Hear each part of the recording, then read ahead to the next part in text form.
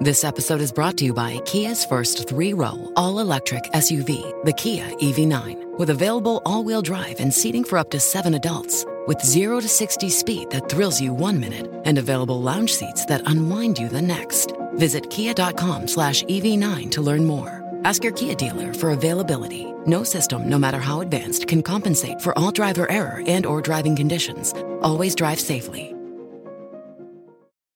Welcome back to Your Tech Report. Welcome back to Your Tech Report. I am Mark Aflalo, as always, joined by Mitchell Whitfield. Please follow along with us on Twitter. It is at Your Tech Report, Facebook.com/Your Tech Report. Mitchell, of course, our YouTube channel and Instagram, of course, all Your Tech Report. I am so excited, Mitchell, because... Me too.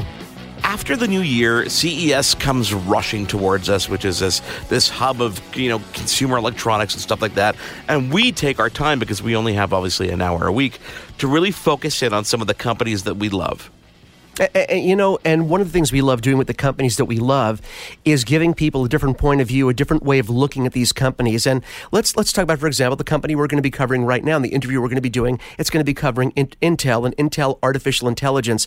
And Mark, one of the things we love doing, like I said, is changing perception. When people think Intel, I think they generally immediately think computers, but I don't think they realize how Intel chips and their artificial intelligence really affect every aspect of our lives, from entertainment to medical advancements. There is so much that Intel AI covers, and I don't think people really realize that. No, and this is why we bring on experts to obviously help corroborate what we're talking about. And I want to welcome our next guest, Julie Choi, Head of Marketing at Intel AI. Welcome to Your Tech Report. Julie, thank you so much for being with us. Thanks so much for having me, Mark and Mitchell. You know, Julie, there's so many directions we can take this conversation, but I think you have to look back a bit before looking forward and talk about AI at its almost its infancy. Mitchell and I were talking off the air, and we were saying that, AI is this great term to understand, I guess, self-learning or technology that learns from behaviors of its consumers. But technology has been doing this for a very long time, and Intel technology has been doing this for a very long time, has it not? Absolutely. That's a really great way to describe AI. It really is about learning from data, and Intel has been at the heart of data for many, many years. We're approaching our 50th year anniversary soon, so we've been at the heart of computation, and data is at the heart of that, and so it's just really exciting right now to be a part of this AI revolution. Now, when we think about some of the products and the technologies that have Intel chips, I mean, I can't think of a product or technology that hasn't been touched by, whether it's physical hardware or it's intellectual property that Intel has brought to the table. But when it comes to an event like CES, they kind of focus in on key areas like autonomous driving, virtual reality. As a company, and from Intel's perspective, how do you focus in and how do you ensure that your technology touches all these aspects? Yes, I mean, that's a really great question. I think that from our perspective, Intel, we make the processor technology that's really driving the ability to extract meaning from all of this data, right? Whether it's in a VR environment or in an autonomous vehicle, self-driving car, or in a smart home, our technology really is enabling the ability to get the insights from the data that is creating that AI experience, if you will. So, we're just really excited to be a part of this transformation in all of these different domains right now. It's hard for me not to want to jump in and immediately talk about tech stuff, about art, how AI and virtual reality and all these great things, these cool things that are so visual. But I want to take it another direction real quick, because one of the areas we talked about when we did the introduction was talking about in medicine, how doctors are now using artificial intelligence in terms of medicine. Could you talk about what Intel is doing in that area?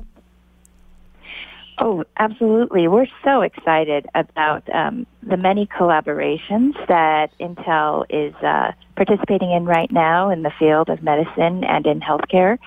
At CES, actually, we had a demo of our collaboration with Princeton.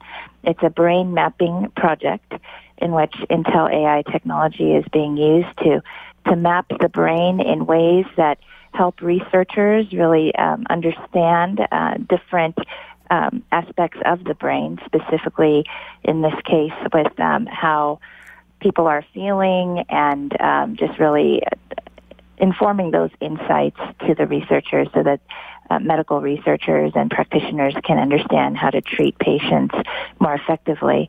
So the Princeton Brain Mapping AI demo is just one example of how we're collaborating with the medical field and the health practitioner field to push this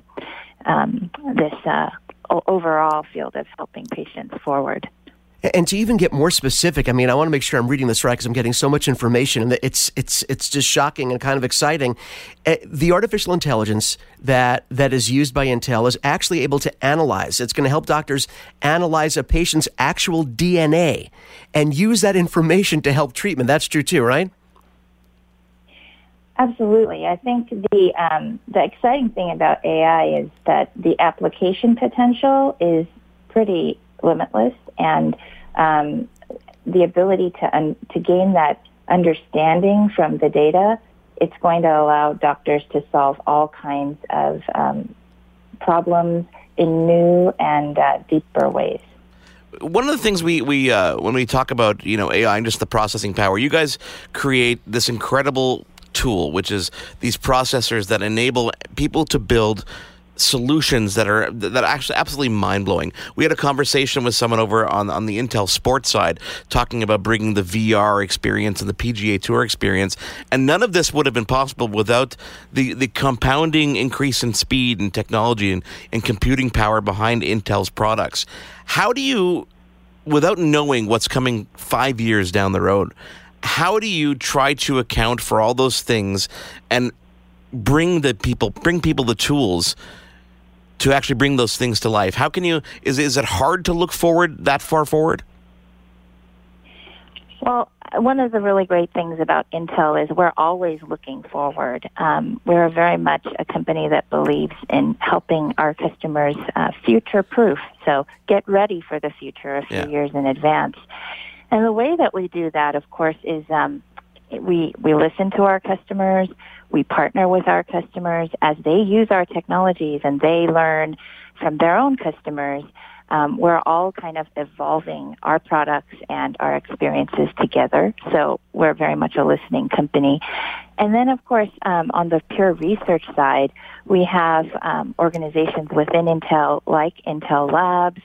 And most recently, we announced at the end of 2017 a new Intel AI lab that's dedicated to working with the computer science and AI research community to discover new methods and new approaches in AI that are going to inform product development and help our customers create those new AI-powered experiences. So we have quite an investment in the future and in the research that's going to fuel the future. Well, it seems like partnerships also take a big center stage there, because by partnering with different companies, and whether it be the medical field or sports, et cetera, it gives you access to the tools that obviously they're doing and the information they're doing to better understand them. And at CES, one of the partnerships you guys unveiled was a partnership with Ferrari North America to deploy drones during actual races that capture video. How is that information going to be used?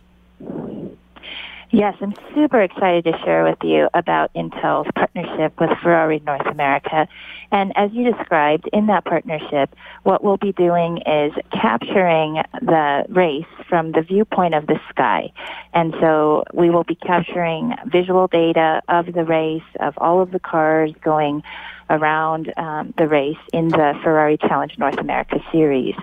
And we will be using Intel AI technologies to analyze the footage that the drones are capturing so that we can identify specific vehicles and tag, if you're a fan, you'll be able to follow along the cars that you're a fan of and really be able to have a new type of custom viewing experience because of the fusion of the drone footage with the AI technology that's allowing you to identify objects in that feed.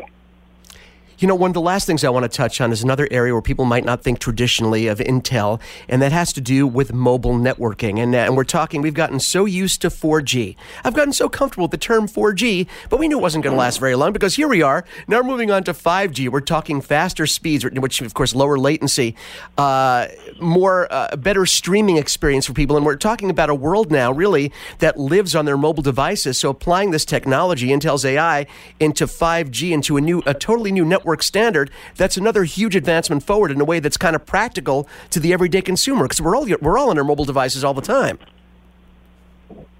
Yes, absolutely. I mean, and you guys might know our investment in our 5G products and processors it's been considerable, and going forward, we really expect to see AI built in every device with data center functions and distributing from the edge to the cloud, and just all of this real-time communication happening over high-speed 5G networks.